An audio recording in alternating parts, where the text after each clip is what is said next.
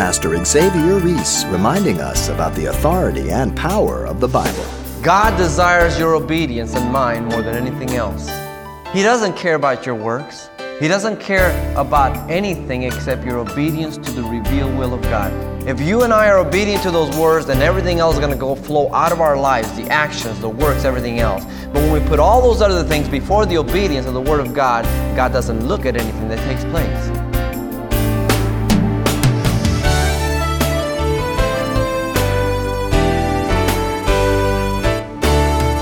Welcome to Simple Truths, the daily half-hour study of God's Word with Xavier Reese, Senior Pastor of Calvary Chapel of Pasadena, California. Some of the sweetest words a mother or father can hear are, "Yes, Mom," and "Yes, Dad." Well, it's no different when it comes to being obedient to our Heavenly Father.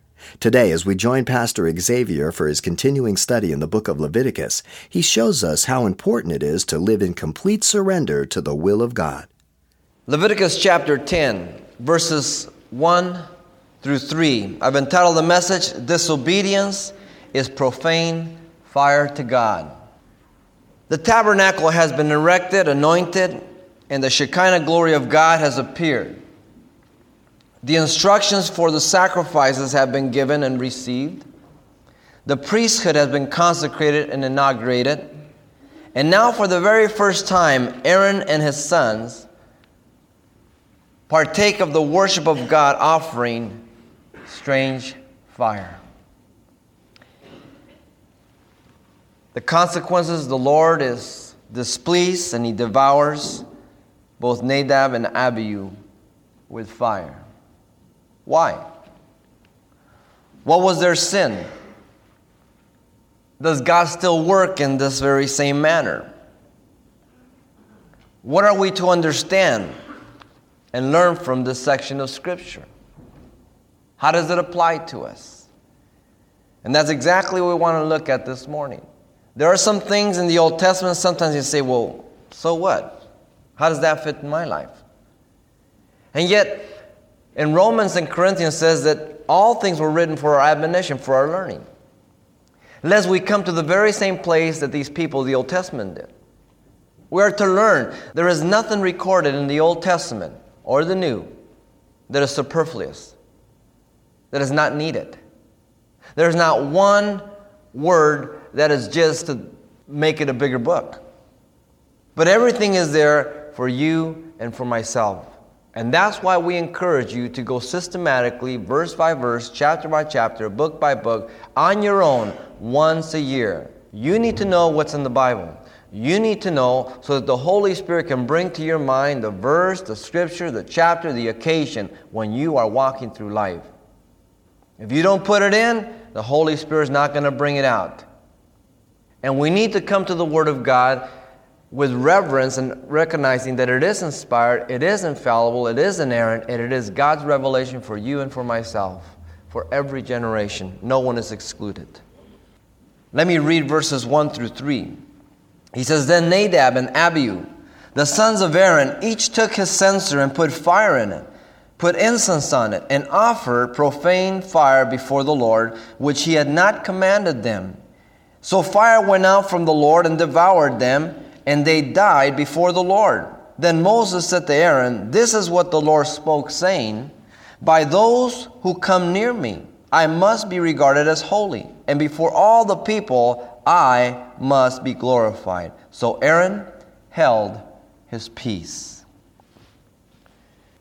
I want to look at verses 1 through 3 right here and look at the sin of Aaron's sons. Then we want to look at the sin repeated by people in Scripture. And then we want to finish by looking at the sin practiced today,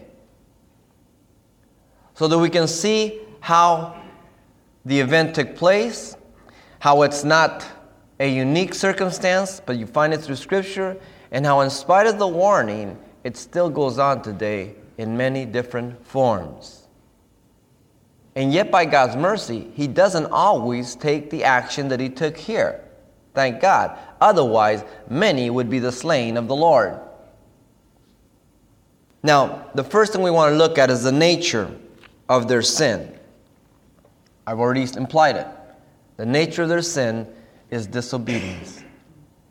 Isn't that what really sin is? It's a conduct, an attitude, an action contrary to what God has revealed in His Word. If we walk in obedience, then we walk in fellowship. We're not in sin. If I align myself with the will of God, the Word of God, then I'm in the light. I'm in fellowship. I'm one with God. But when I walk out of the light, when I disobey, when my heart is not right, regardless of what's going on outside, God sees the heart and He acts regarding the heart, not the action. And see, you and I, we walk along with each other and we can fool each other. You can hug me and say, "Oh, Merry Christmas." Inside you're saying, "I hope you die." I'll never know it. But we can't do that with God. That's what makes Him God. Now, some have declared that they attempted to enter the Holy of Holies. And there is some scriptural evidence for that. Just keep your hand there. If you'd like, you can turn to just chapter 16 of Leviticus. And here's the scriptural evidence for it. It's not just speculation, but there's some scriptural backing for it. This is the Day of Atonement, the day of Yom Kippur, once a year, where the priest would go into the Holy of Holies after many washings, many sacrifices, to offer the sins of the nation. And one scapegoat would be let loose, the other one would be killed. Once a year, the sins of the nation of Israel. They still practice it today, except they have no sacrifice. They work off their sins. Okay? They have no sacrifice. And notice what he says. Now the Lord spoke to Moses after the death of the two sons of Aaron, when they offered profane fire before the Lord and died. Here's the connection. It's very clear. And the Lord said to Moses, "Tell Aaron your brother, not to come at simply any time into the holy place inside the veil before the mercy seat which is on the ark, lest he die.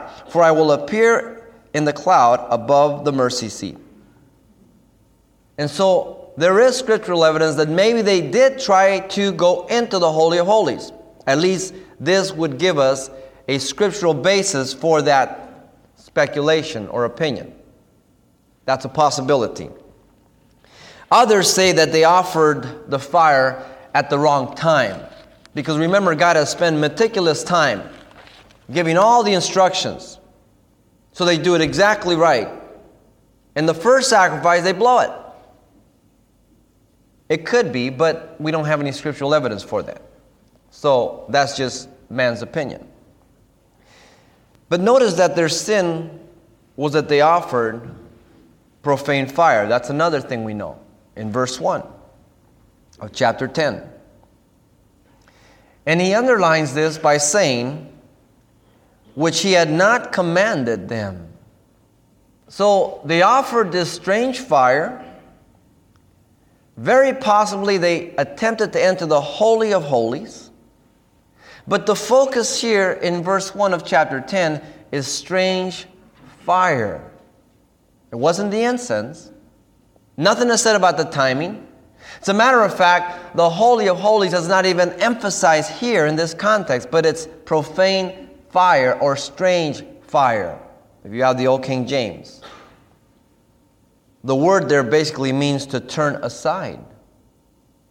It's used of a stranger to another household, to another person, to another land, to a strange woman or the adulterers of Proverbs, someone who is not rightly related. So this is the common idea and thread as this word is used throughout Scripture. Not being rightly related or removed from mutual identity. This was the problem with them. Nadab and Abihu had deviated from the prescribed manner of worship God had commanded them. You say, isn't that kind of harsh? Not really. When God is God and He's holy, we're sinful, and He's the one that condescends. He's the one that comes down. He's the one that initiates. He's the one that approaches. He's the one that lays everything out. He's the one that is preparing the people. And He goes time after time and article after article, detail after detail, and He lays it all, and He warns, and He warns, and He warns. And all of a sudden these guys, they just disregard everything else. Now, I think you have a sense of what I'm talking about if you're a parent. And you tell your children, now I'm going to do this. Now, I want you to do this. Now, it's very important. You understand me? Yeah. Look at me. This is what I want you to now repeat it. Yeah. And then after all that, they do it completely opposite. You say, what was the matter? What did you do? I don't know. Doesn't make any sense, does it? But it happens. Obedience is the key word in chapters 8, 9, and 10. These 3 chapters are the priestly chapters. He deals with sacrifice, chapter 1 through 7. 8, 9, 10, he deals with the priest.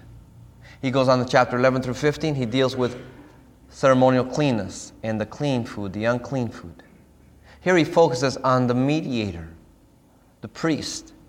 And you can find through chapter 8, 9, and 10 the word command. The word, I did as the Lord commanded me. You can find it over 30 times. Through chapter 10, you find the implications of obedience, disobedience, almost in every verse, if not every other verse.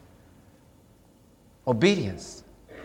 The scriptures declare, remember when Saul disobeyed God and he entered into the sacrifice and he said that the people forced me, and Samuel, you did not come in time. And yet Samuel said, it's better to obey than to sacrifice and to hearken to the fat of rams. For the sin of rebelliousness or the sin of disobedience is equal to the sin of witchcraft. The sin of witchcraft. Why? Because you're obeying a different spirit. If you and I are not obeying the Spirit of God, then I don't care whether it's your spirit, I don't care whether it's the spirit of the world, I don't care whether it's the spirit of Satan, you are obeying another spirit. And the Bible says that's like the sin of witchcraft. And those who worship in witchcraft worship another power, another spirit, and it isn't God. That's a tremendous statement. Have you ever thought about that? 1 Samuel 15:22. Look it up. That's a heavy statement. God desires your obedience and mine more than anything else. He doesn't care about your sacrifice. He doesn't care about your works. He doesn't care about anything except your obedience to the revealed will of God. The thing that's on your lap right now, that book with all those pages, with all those words, that's what He wants you to be obedient to. If you and I are obedient to those words, then everything else is going to flow out of our lives, the actions, the works, everything else. But when we put all those other things before the obedience of the Word of God, God doesn't look at anything that takes place. You understand what I'm talking about? Because the attitude, the heart is not right. And if the heart is not right, God cannot honor anything else. Nothing at all. I don't care about the tears. I don't care about the emotions. He cares about obedience. You say, isn't that harsh? No, that's the best for you, best for me. Because if you live your life by tears and emotions, you will destroy your life. Feelings. Listen to a lot of the sermons you hear on radio and TV. They talk about feelings. You need to be happy. It's not fair. It's all based on the physical. None of it is based on obedience. It's all based on what is right for me and what is fair for me and what I should have and what somebody did to me. All of that is irrelevant if it contradicts the revelation of God. And that's where the struggle comes in, isn't it? Do I do what I know to be right, or do I do what I feel like doing? Now, the reason for their sin could have been twofold. Remember, we're always blaming somebody else for our sin. Wouldn't you agree? Well, see, if he wouldn't have done this, I wouldn't have done that. If she wouldn't have told me this, then I wouldn't have done that. If he only would have told me before, then I could have known, then I wouldn't have done that. And it just goes on and on and on. God says, Adam, where are you? What'd you do that for? Says the woman, Lord, you gave me. It's hard to own up to our sin, isn't it? And some things are real tragic. And we want to take side with the emotional side of it. And yet, every one of us make decisions. And we have to take responsibility for our actions and our part in that sin. Whatever it is, nobody can force you to do anything. You let yourself be taken in. You talk yourself into it. But you exercise your will, and so do I. Nobody can blame anybody. A young lady cannot blame a man for ripping her off sexually unless he rapes her. Then I can buy it. Other than that, she's a co-participant. And the same thing with the young man. Nobody gets forced into doing anything. Nobody's absolutely innocent. And God says, look at your sin. Acknowledge your sin. Confess your sin. Abandon your sin. And I'll blow your mind. But don't tell me you didn't have nothing to do with it. He's that one obedience. As I said, the reason for their sin could be twofold. One is found in verses 23 and 24 of the previous chapter. They could have been so excited at the appearance of God's glory that in their emotional state, they could have offered fire to repeat the appearance of God's glory again. Listen to verse 23 and 4. And Moses and Aaron went into the tabernacle of meeting and came out and blessed the people. Then the glory of the Lord appeared to all the people, and the fire came out from before the Lord and consumed the burnt offering and the fat on the altar. When all the people saw it, they shouted and fell on their faces. Ooh, impressive, isn't it? Now put yourself in their place. They're there. They're the priests. They've got the garments. They're the only ones that have access. All of a sudden, this fire appears, and they get carried away in their emotion, and they maybe said, hey, let's do it again. And God says, no, don't do it. But they did it. That's one possibility for the reason for their sin. Our emotions run high, don't they? You know you shouldn't do this, but your emotions are involved. And you start in the process. And God checks you. But the engine's running. It's hard to turn it off. You're in motion. And you commit. Then it's too late. Your emotions will rule you if you do not exercise your will to do the will of God. Beforehand, not during the circumstance situation. Young people, if you don't make up your mind that you're not going to be unequally yoked, right now, you will be unequally yoked to someone who doesn't know the Lord sooner or later. And I'm not talking just young people, single people, anybody who isn't married. If you don't make in your heart right now, I'm never going to be joined, I'm never going to date, I'm never going to marry anybody who's not a Christian, then you are safe. But if you don't do that, you will end up marrying someone who's not a Christian. Because you start with a date, your emotions start going, the engine gets rolling, and that's it, you're gone. And there's no way you're going to turn it off. You can't. There's no way. And so then we rationalize, well, God brought them to me because I'm witnessing to them. And, we're not really involved, but, and then before you know it, you're married. Or you fall into sexual sin. Why? Because your emotions get wrapped up. You have to make up your mind beforehand. You're going to obey God or you're not going to obey God. Because once your emotions get going, you might as well hang it up. It's just a matter of time.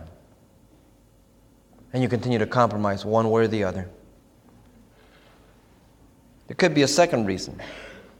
It is found in chapter 10 here, verses 8 and 11. They could have been intoxicated enough by liquor to impair their sound judgment. And they approached the altar irreverently, offering profane fire. Listen to verse 8 down to verse 11. Then the Lord spoke to Aaron, saying, do not drink wine or intoxicating drink, you nor your sons with you, when you go into the tabernacle of meeting, lest you die. It shall be a statute forever throughout your generations, that you may distinguish, listen, between holy and unholy, between unclean and clean, and that you may teach the children of Israel all the statutes which the Lord your God has spoken to them by the hand of Moses. That's another possibility. We can't be dogmatic about it, but at least we're drawing the possibilities from Scripture within the context. So there are two possibilities, emotionalism or intoxication. I'm not saying that was their sin. I'm saying that was a reason for their sin. You understand what I'm saying? Their sin was disobedience. And there are a lot of things that will lead you to your disobedience. They may not be the direct sin, but they're going to lead you to your sin. David went out in the balcony and he saw this beautiful naked woman. Now, I'm sure he got a check. I'm sure he didn't just say, what a beautiful creature of God. No. His eyes bugged out. He said, whoa, because he's a man. Now God checked him. And he should have gone back in like he did and dropped it. But he went back in and didn't bring us out into captivity. He said, man, she's beautiful. Well, I am king. Whose woman is that? The servant says, that's the wife of Uriah, the Hittite. There's another check. She's a married woman. David rationalized, well, I'll just call her up. See how her husband's doing in battle. Do you see how we rationalize our evil heart? David got check after check after check after check. Next thing he knew it, he was in bed with her. Because he kept ignoring the warnings. Because of his emotions. How did those emotions get running? Your mind. You know the most powerful sex organ in your body is between your ears, your brain? Your mind. You better watch your mind. Because that mind starts going, it starts steering your emotions, and it starts stirring up your ugly heart, and things get moving, and things get destructive. David grieved it. Over and over again. Oh, I can handle it. I'm king. It cost him the rest of his life, people. You understand what I'm talking about? God's grace is there to forgive you, but man, let me tell you, you may have to live with some heavy, heavy consequences because of the compromise, because of the disobedience. God wants to keep you from that. God wants to bless you. God wants to make you a light, a salt to the world. He wants you to have the best. The failure of their sin is said to be twofold. In verse 3, it's given to us right there. 1, they did not regard God as holy by their actions.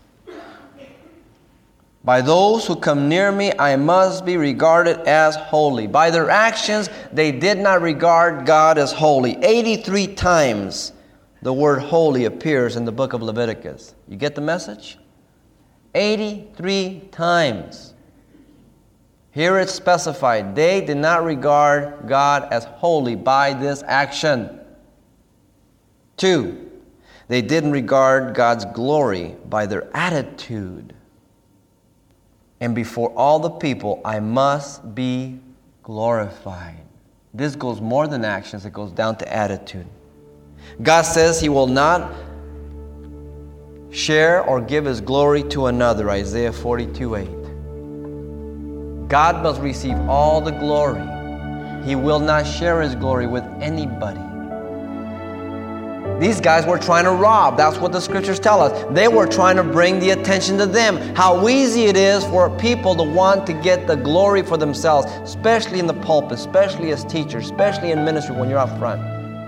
You start doing little things so people say, my, isn't he anointed? My, isn't he a tremendous teacher?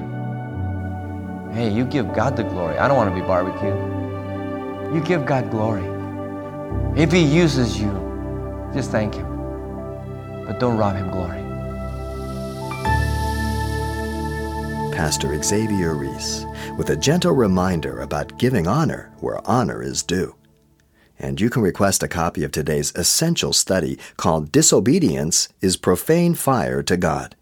If you'd like a copy, it's available on CD for just $4. And make sure you pass this message along to your brothers and sisters in the Lord. The title to ask for once again is Disobedience is Profane Fire to God.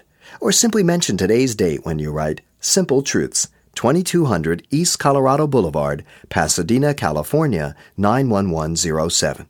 Or to make a request by phone, call 800-926-1485.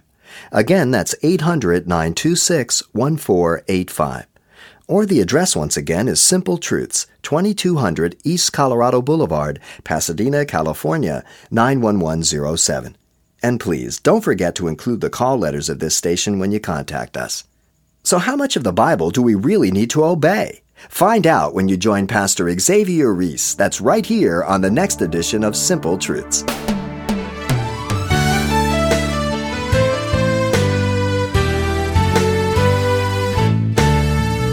Simple Truths with Pastor Xavier Reese, a daily half-hour broadcast, is a radio ministry of Calvary Chapel of Pasadena, California. www.calvarychapelpasadena.com.